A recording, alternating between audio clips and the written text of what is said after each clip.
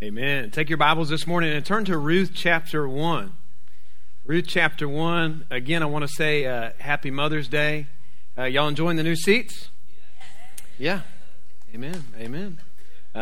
Soon we'll, hopefully that's not the biggest amen I get all service, but hey, we've been waiting a while, right?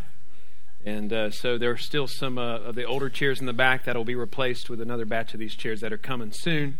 But a lot of you helped to get those unloaded and get those arranged in here this weekend. It was a lot of work, and I appreciate that. Thank y'all so much. And but it's Mother's Day. I also wanted to say it's good to be back with you this morning. So we missed y'all last week. You were in good hands with Brother Mike Reed. Brought a great message. But it's good to be back. We had a great trip down to Mexico, and appreciate you praying for that trip, praying for the team.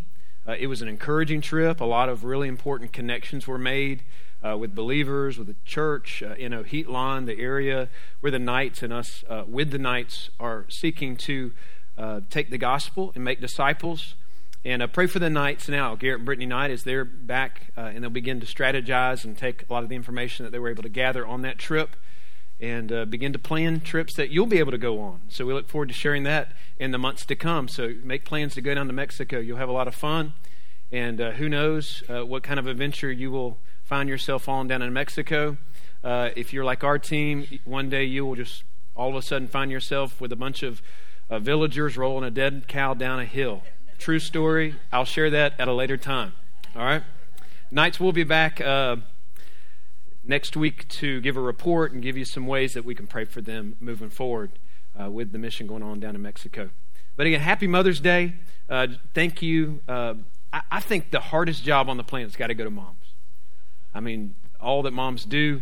I don't know how you do what you do, but we appreciate all that you do. The ability that you got to nurture, to love like you do. You're thinking about your mom right now and all she's done for you. It's a day to think about that. And so we just want to say thank you. God's gifted mothers in a very unique way. Again, with intuition, with just the mind that God's given ladies, that He's given you ways to think that are unlike and not like the ways men think. And that's a good thing, right? That's a good thing that we appreciate. Right, some of you are like, I can't figure out the way my wife thinks. I can't figure out the way her brain operates. That's a good thing, right? It's a good thing. I promise. That's a good thing she thinks that way. Don't be like the guy who tried to figure out that whole thing, who was walking down a beach in California, and he came upon a lamp, and he picked it up and rubbed the lamp, and a genie came out, and the genie was like, oh my goodness, this is the fourth time this month somebody has rubbed this lamp. I'm tired of giving out wishes. I'm not going to give you 3. Listen, I'm on a time crunch. I'll give you 1. And the guy was like, all right, let me think. We're in California. He goes, I've always wanted to visit Hawaii, but I'm like scared of flying. And, so could you maybe just build a bridge to Hawaii for me? And the genie's like, listen, I'm a genie, but come on, the logistics in that, the engineering in that, really, I can't do that for you. You're going to need to pick another wish. And so the man says, okay, I've got it. He goes, I've been dating for years, and the women that I date, he goes, they all say that I don't care. They all say that I'm insensitive, and I cannot figure them out. So, Jeannie, here's my wish. I wish that I could fully understand women. I wish I could know exactly how they feel and exactly what they're thinking. And then Jeannie looked at him and said, you want that bridge to be 2 lanes or 4 lanes? So in all seriousness, we may not understand it, right? But I'm telling you, with my wife, to watch the way she mothers our kids and the blessing she is to us, the more I greatly appreciate the mind that God's given her. The intuition, the awareness, the care. She notices things that I don't pick up on. And today, moms, we salute you. We honor you. We thank you for all that you do. Happy Mother's Day. And so we're going to get into the Word this morning. I also want to say thank you to a person who built this pulpit for us. All right, Michael and Amanda Larry built us a new pulpit for in here. Thank you, brother. He put a lot of care and time into this, and I appreciate him. Give him a hand. Yes, that's great.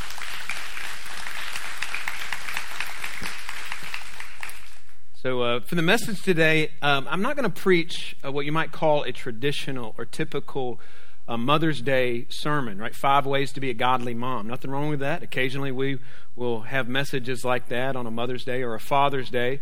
But this morning I simply want to take a look at one of the most powerful stories in all of Scripture. A small book that is covered with some of the richest threads of the gospel in all the Bible. And it's a small book, but it's a powerful book. And it's truths and gospel truths that shine primarily through and predominantly through a cast of characters that are female.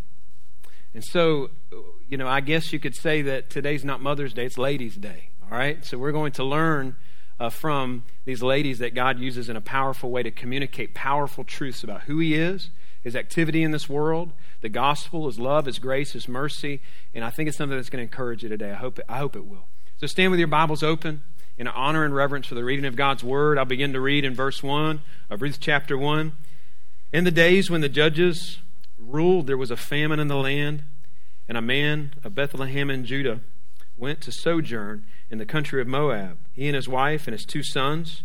The name of the man was Elimelech, and the name of his wife Naomi, and the names of his 2 sons were Mahlon and Chilion.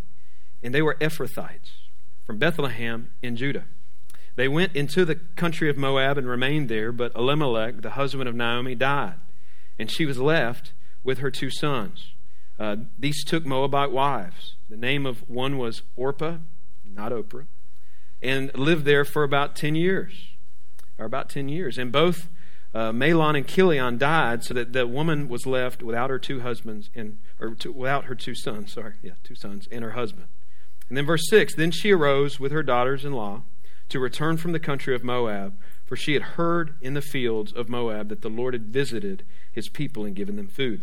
So she set out from the place where she was with her 2 daughter-in-laws, and they went out on the way to return to the land of Judah. Would you have a seat as I pray? Father, we thank You for this day, Lord. I pray that You would teach us through Your word this morning. God, You've told us that the grass around us withers and the flower fades, but Your word stands forever. So, Lord, I pray that You'd wash us in Your word as we walk through it this morning. Lord, I pray that You convict us by it, change us through it. And Father, I pray that You consume our hearts with a passion for a truth within it. And Lord, I pray that as a result of us being in Your word today, You conform us more to the image of Your Son. We ask these things in Jesus' name. Amen. So the reason we're in Ruth today is, one, as I mentioned a moment ago, it's fitting considering that Mother's Day is a day we celebrate women. This is a story about women. But it also communicates foundational truths, powerful truths. I mean, there's gospel gold in this book about the gospel, truths about the gospel, foundational gospel truths that are essential to you being the mom that God's calling you to be. Not just the mom that He's calling you to be, the spouse, the neighbor, the employee, the friend, really the disciple that God's calling you to be as you learn and seek to walk through a dark world in a way that honors Him. And what I love about Ruth is it's a story that's packed full of truths for all of us. It's not just for the moms here today. This is applicable for every person here today.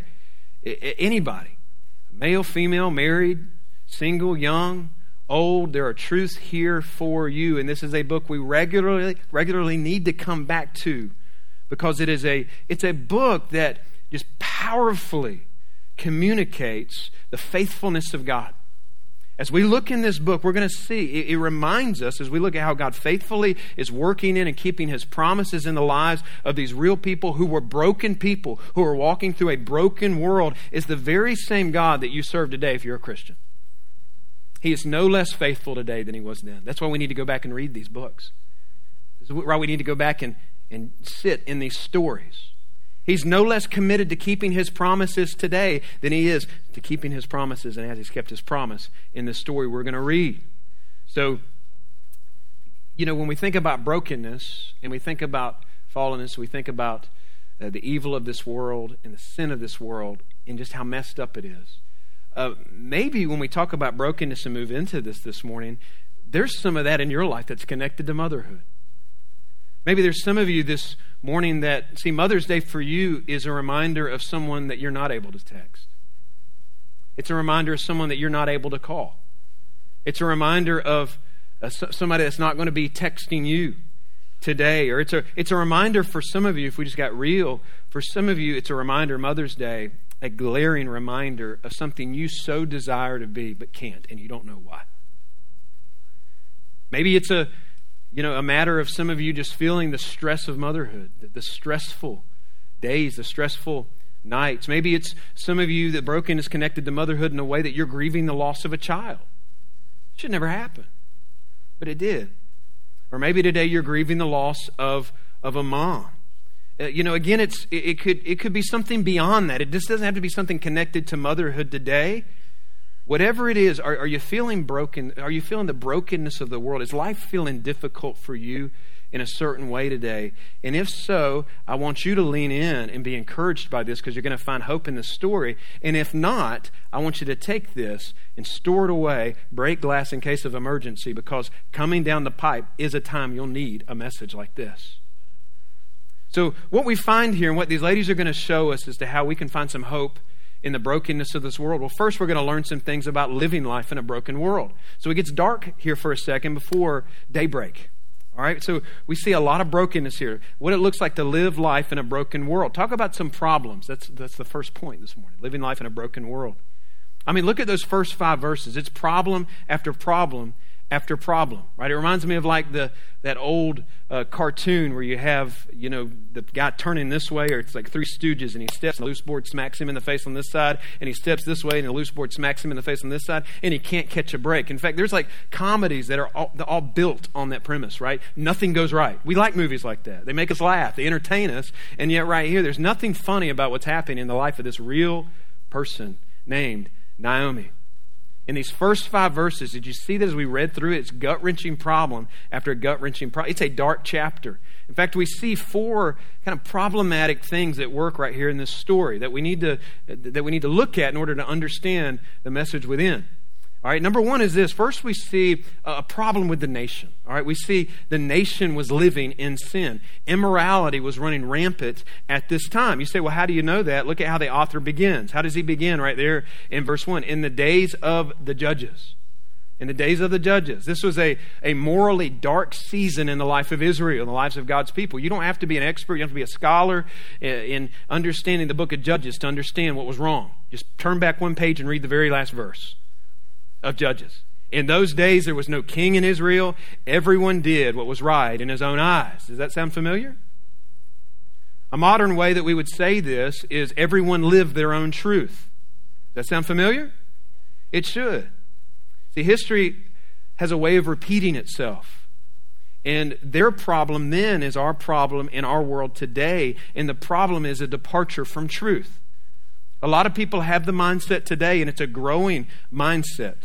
And again, history has a way of being on repeat. So this has happened if you just study history through the last several dozens of centuries. But right now you see a growing idea that there's no absolute truth. There's no such thing as real concrete truth. And that is a position, the deeper you walk down that path, that leads to very immoral and very irrational places. Right? It'll take you to places where things sound something like, hey, you discover your truth and I'll discover my truth. You don't call what I think is true wrong, and I won't call what you think is wrong or right. And hey, if you want to identify as whatever you want to identify, that's okay. You want to identify as a polka-dotted miniature giraffe, and that's who you want to be, and that's your truth on the inside. Who am I to tell you you're not a miniature giraffe? It's hard to believe that, and I'm being a little facetious there, but at the same time, there's truth within that. It's hard to believe we've arrived where we've believed, or where we've arrived. And the source of the problem is a departure from truth. Truth that's absolute, truth that exists, truth that's knowable. And when you depart from absolute truth, it will take a culture to a place where the lines of truth become blurred and the conscience becomes so seared that unbelievable things happen that future generations look back on and go, how could that have happened? For example, millions of people would become angry about a ruling that would allow states to ban the killing of unborn life. Yeah, I'm going to say that this morning because I have convictions about it. To think that people are mad about the efforts to ban what they would call safe methods to abort babies. Can you have a safe method to kill someone? And I want to be very, you can feel it, man. It just got real in here. Everybody's like, whoa. But I want to say something. If you're somebody who's had an abortion, I've thought about this all week. Because there's some of you in this room who've had an abortion. I don't know what you've experienced. I didn't experience that, but I want you to know this: that the same blood that covers the abundance of sins, that completely forgives any sin found in any person's life in this room can cover that sin. And we have a wonderful ministry that can help lead you down a path of healing once you understand the weight of the decision that was made there. But make no mistake, that abortion was the result of relativism in a culture seeping into one's heart, blurring the lines of what is true and what is false. And I unapologetically say this morning that the life of a baby, their body inside of a woman's body, inside of that mom's body, is not that mom's body. That is a life that was formed by the very hands of our Creator God. Formed and fashioned them together. They have value, they have purpose, and we as Christians, agents of God, agents of justice, we have a responsibility to speak up for them and to protect life. And so, I don't get political a whole lot, but I want you to know, I unapologetically say, I hope that ruling stands. That's just one example of moral decay that's around us. All right, but the moral decay in culture, that's one example of many things I could go down a list of this morning. It's not anything new. And Israel itself wasn't immune from it. And so in the midst of this immoral season of their life, the time of the judges, what does the camera of Scripture do? It swoops down and it focuses in on this seemingly insignificant family. Why? It's a real family, and we're going to see real people who are people with air in their lungs and a heart beating in their chest just like us, experience the grace of God, the providence of God, and they're going to experience something that we can experience today if we know Christ, that He is sovereign, that He is working, that He's always in control, and that His grace is alive. So number one, the nation was in sin. Number two, because of their sin, the nation was being judged through a famine. So often the Bible shows us that the judgment for God's people when they would go to idolatry was famine. And there's times where that wasn't the case, but this is certainly a time where that was the case. The nation's being disciplined. So there's no food, there's no resources. Think about it. In Bethlehem, which is called the town of bread, there's no bread. It's a sad sight. Again, because they've turned to idolatry and are being judged, and they're hungry. Third problematic thing we see here is an unwise decision that's being made. So again, you have this family living in Bethlehem, this family that the camera zooms in on, and you have Elimelech, who's the dad, you have Naomi, who's the mom, they have two sons, and what do they decide to do? Hey, there's no food in Bethlehem. At first it looks pragmatic, it looks like a good decision to make. Hey, let's pull ourselves by the bootstraps. Hey, there's no food here. Hey, over in Moab, we've heard that there's some food over on the shelves in the Winn-Dixies in Moab. Let's go over there. There's some job opportunities. So maybe Elimelech gets the family together and says, hey, this would be a better decision for us. Hey, this would be better opportunity for us. And so he makes the decision to get up, saddle up. They gallop out with their heads held high. Hey, they're going to go make something of themselves. Seems commendable, especially to us Americans. Hey, it's good to work. It's good to go and do something with your life. We live in a country where you're free to do that. That seems commendable until you realize in Deuteronomy 30 that Moses said, hey, when the judgment of God does fall when you break covenant, here's what you do. You don't leave the land of promise. You don't leave the land where He longs to allow it to flow with milk and honey and to bless your lives and to provide for you. You don't leave that land. What you do is you get down on your knees and you pray and you repent and you lead others to do the same. And God says, when you do that through Moses, I will restore my people. I will restore my land. But instead of staying, instead of repenting, instead of pointing others to do the same, they leave. And they settle down in Moab. They settle down in a rival nation, an adulterous nation, a pagan nation that's so pagan. God's pronounced a curse on them. A curse on this nation. It's where for 400 years a Moabite wouldn't be allowed to come into the assembly of God. That's where they go and settle down. Sons marry Moabite women. Some would call their decision to go to Moab pragmatic. But when we look at Scripture, we see that it's an unwise decision, which leads to a fourth problem. And this is where we see some personal problems that afflict this lady's life. Naomi. Her life completely falls apart. We read it all there in those first verses. Her husband dies. After 10 years, her sons die. It's grief upon grief. It's sorrow upon sorrow. There's only one worse place to be than at the funeral of your spouse, and that's at a funeral of your child. And she's had 2 of them die. It's a terrible place to be. And we got to get through the darkness before the day breaks. So hang with me for a second. But you know what the first part of Ruth shows us? It shows us that life can completely fall apart and fall off the rails and come collapsing down on you in 5 verses. It can happen like that. Listen, tonight it can all go south. 5 verses, her world, her life comes crumbling down, and she feels despair. This is what's difficult. She feels an inability to do anything about it. Life's fallen apart, and she doesn't know how to put it back together. Hey, I would doubt that there's anybody here who has felt the brokenness of life at this level right here, at this kind of crushing level. But there are some of you here this morning, today, right now, as I'm talking, there you sit, and you definitely feel the shards of this broken world piercing through in your life in different ways. Sometimes it can feel hopeless. You can feel like you have an inability to do anything. Maybe it's related to motherhood. Maybe it's the pain of not being able to have kids. Maybe it's the pain of having a child far from God. You prayed for, you brought him to church, you poured the gospel into him. And everything you've led him to do, they've run off to Moab. Maybe it's just the pain and the stress of being a mom. And there are other ways beyond mother, all kinds of different ways. Different people maybe are experiencing that brokenness this morning. And here's my question. Are you bitter this morning? If you're honest, is there a little bit of bitterness in your heart? Confusion? Are you mad at the world? Are you upset? Are you on the brink of despair? And the question is this. When that happens, and it will happen, when life comes crashing down, what do? Where do you find hope in a world that is dark like the world we walk through? You know what you do? You keep reading. You keep reading this story.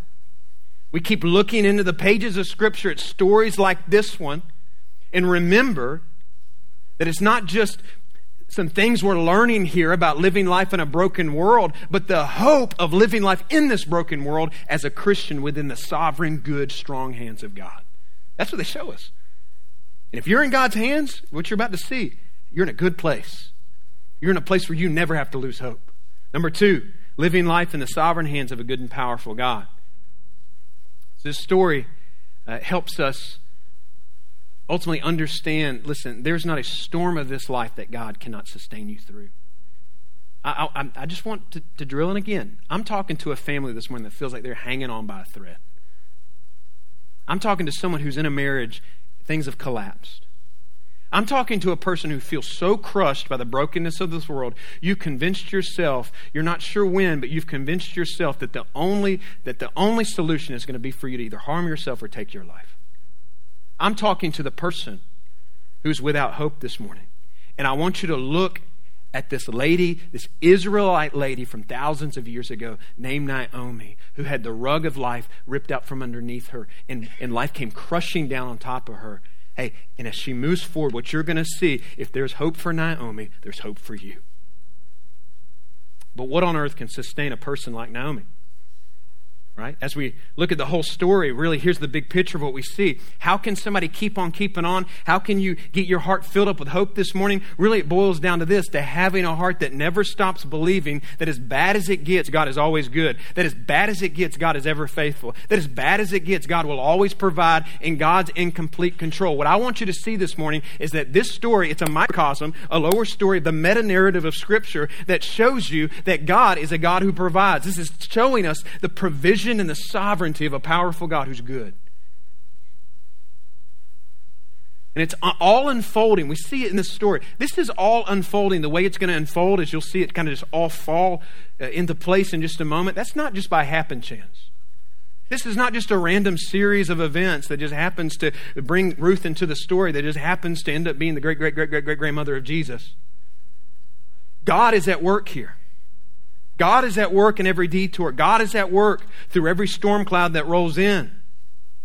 This is a result of a sovereign, gracious, good God who works even when things feel completely broken. And there's three encouraging ways you see His goodness and grace very quickly. His sovereignty and His provision, kind of these lights that are breaking through, that can deliver some hope into your life this morning. Number 1 is this, and it's very simple. I'm just taking it from the text. Number 1, He gives bread.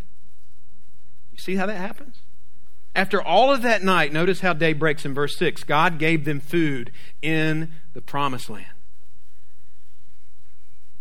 God gave them food. That's a miracle right there, right? It's also a miracle that Naomi heard about it. She's over in Moab. They didn't have like Facebook. They didn't have newspapers. Somehow she finds out about it. She hears that the Lord's given food. And think about the way that God is giving her that message and the way that God is giving this nation food after they've been through a famine. What is that? That's evidence that he has not forgotten his people. He has not forgotten to be gracious. He's not forgotten to be good. He's not forgotten to provide for his people. The Lord here is visiting his people, and it's a reminder about God's providence. Hey, you need to be reminded of God's providence by the simple things in life that we often take for granted. That's what this is showing us. Hey, it doesn't matter how broken things are in your life this morning, there are blessings that you can count. Blessings that you can count that can help you draw the conclusion, once again, that God hasn't forgotten you. Even something as simple as bread. Something as simple as food. Don't take it for granted. Some of y'all are going to take your mom, take your wife. Y'all are going to go have lunch. Let her pick. That's good. Praying my wife picks Waffle House, if you're asking. The odds are not in my favor. 1 in a million. Just saying there's a chance. There's a chance.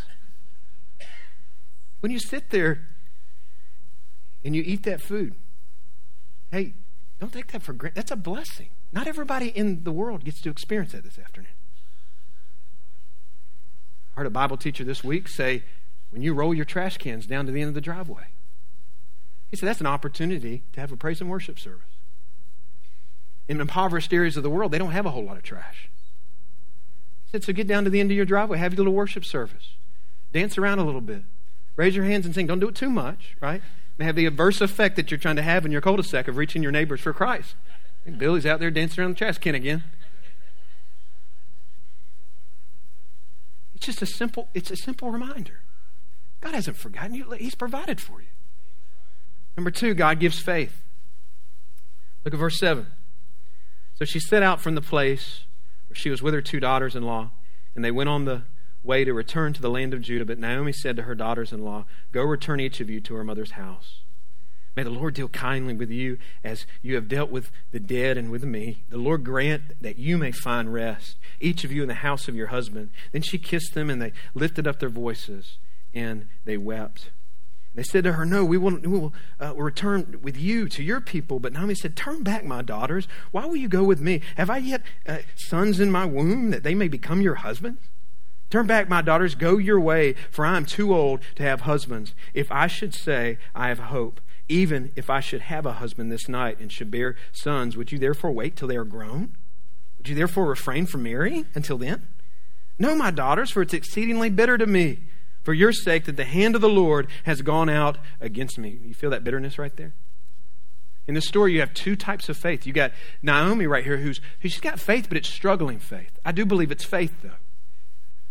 Right? And some of you are kind of Naomi types in your faith. I'm talking to believers this morning in your walk with God. Like you love God, you've had seasons of great faith, but this season you're walking through is tough. It's confusing. Maybe you're even dealing with some bitterness in your heart. You know what that means? That means you're struggling like Naomi. You got a character in the Bible you can relate to. You're struggling like Naomi. Question is in your struggles, in your darkness, when life comes collapsing down on top of you, where do you turn? The dominant word in this passage is that word return or turn. We saw it 2 times in those first 7 verses. You see it 12 times in the first chapter. It's the Hebrew word shuv, S-H-U-V, shuv. You see it 12 times in this first chapter. It's the idea of turning, returning to. Like scholars like to debate whether or not Naomi is dealing with all of these problems related to the decisions she made along with Elimelech going to Moab. Or is this God's judgment on her life? You know, it could be, but we don't know that for sure. There's not enough evidence to know that. All we do know is that she's been dealt a hand that's very, very difficult. And in the confusion, in the doubts, even in her bitterness, she's shuving. She's turning to God. She's turning her attention to the promised land, and as broken as she feels, she's taking steps of faith. She's drawing near to God. It's a struggling faith, but it's faith. You still sense in those words that she said right there that she still loves God. You still sense that she believes in God. You say, well, how do you know that? Look at the way she's speaking to her daughters-in-law, Ruth and Orpah. She turns to them, she says, hey, go back. She loves them. She's like, you're not going to have a good life coming with me. Go back to Moab. Go back to your home country. You're a foreigner here. You're an enemy here. And you're a woman who doesn't have a husband. Vulnerable in those days to be a woman, and the extra vulnerable to be a widow. Go back to Moab. You're better off there. And so her words, her words express her love for her daughters-in-law, but they also express her love for the Lord in that she says, may the Lord deal kindly with you. That's the Hebrew word hesed. It refers to the loyal, faithful love of God. That's what she's praying over their life. May God give you His hesed, His mercy and His grace and His love may be poured over you. You know what that's showing me about her struggling faith? That she still sees God as powerful, as gracious, and capable to pour His love out on sinners. She's just struggling in that moment as to how that's going to be applied to her life. It's a struggling faith. And it's a struggling faith that all of us at times in our walk deal with, where our circumstances feel out of our control, where our feelings and our circumstances shout things about God over our life that we know deep down in our heart are true. And sometimes we let those take root on the surface of our hearts and plant bitterness. And you say, what do I do when I'm there? Look at Naomi. Keep shuving. Keep turning to God. Keep drawing close to God. She's turning to the promised land. You keep turning your heart to the promises of God. Keep turning your heart to the promises of His Word. Keep turning your heart to the promises, the gospel truths in God's Word. Even in the pain, lift up your eyes. Cast your anxieties on Him. I love that she's honest. It shows you God's shoulders are big enough to handle your questions and your frustration. Go to Him to complain. Go to Him to pour out your heart. And as you shuv, what you'll discover once again that He is not against you, He is for you. His mercy and His grace and His love has not run out for you. He hasn't forgotten you. He is working. What you'll discover is even when you didn't see it, when you get there, you'll look back and realize He was working. Soon she's going to see that. That's why this story is important. She is going to walk into Bethlehem in just a moment, and she's going to see that every storm cloud along the way was orchestrated and put in her life by a sovereign God who's going to do something with her life that's much bigger than her life. And part of all of this happening is to make sure one person rolls up into Bethlehem with her, and that's Ruth. It demonstrates another kind of faith, and that's saving faith. Verse 14, it says, then they lifted up their voices and wept again, and Orpah kissed her mother-in-law, and Ruth clung to her. And she said, see, your sister-in-law has gone back to her people and her gods. Return after your sister-in-law. But Ruth said, do not urge me to leave you or return from following you. For where you go, I will go, and where you lodge, I will lodge. Your people will be my people, and your God, my God. Where you die, I will die, and there I will be buried. May the Lord do so to me, and more also, if anything but death parts me from you. And when Naomi saw that, she was determined to go with her. She didn't say anything else. She said no more. You see two responses there from Naomi's daughters, don't you? You got Orpah. You could add a third kind of faith here that's no faith. She decides to go the broad way.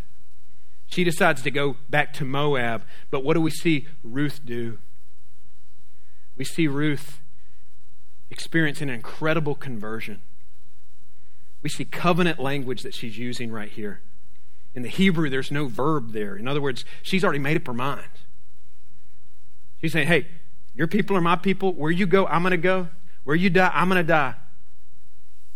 You know, it's interesting that this is a quote that's often quoted at weddings. Have you heard this quoted at a wedding? Some of you may have quoted. If you really want to be biblical, this really should be shared to your in-laws at your wedding. Probably didn't happen, right? Where you go, I'll go. Where you die, I'll die. That really is what makes this powerful, right? This is expressing her loyalty to her mother-in-law. But when she says, your people are my people, she's a follower of God. She has experienced conversion. Hey, and this morning, you're either an Orpah or you're a Ruth.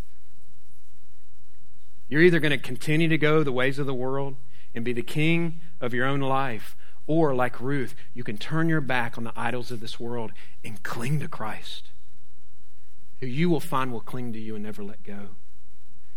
You get to receive the gift of salvation that's available to you this morning. This ends with us seeing a final gift that God is showing us through this story, and it's God giving them not just bread, not faith, but also hope. They walk up into Bethlehem. It's kind of an awkward reunion. Kind of like showing up to the 25-year class reunion and your life's falling apart and you feel like you don't look the same. You feel like your life is a disaster. It's that times a million. She rode out years before confident with plans, and she's walking in a broken woman, struggling in her faith, just her and this Moabite woman, a foreigner, an enemy of the nation of Israel. She's still bitter. She's still struggling in her faith. They say, hey, how you doing now? Don't call me Naomi. That means sweet. That's what she says there. Hey, call me Mara. That means bitter. And in her mind, she's listening to the circumstances, thinking that God is not for her. Hey, but this is where daybreak comes through. And it starts getting really good. Because look at the last verse in this chapter. It says the beginning of barley harvest. They arrive at that very moment. At the beginning of barley harvest. That's good news. Because for one, it means that there's food for everybody. Even broken people like them. God's provided for them. But we also see how the barley harvest really blesses them, because she whispers to her daughter-in-law Ruth, hey, there's a man named Boaz who's my distant relative. Why don't you go see if you can glean in his fields and see if he can help us? And Boaz blesses them with food.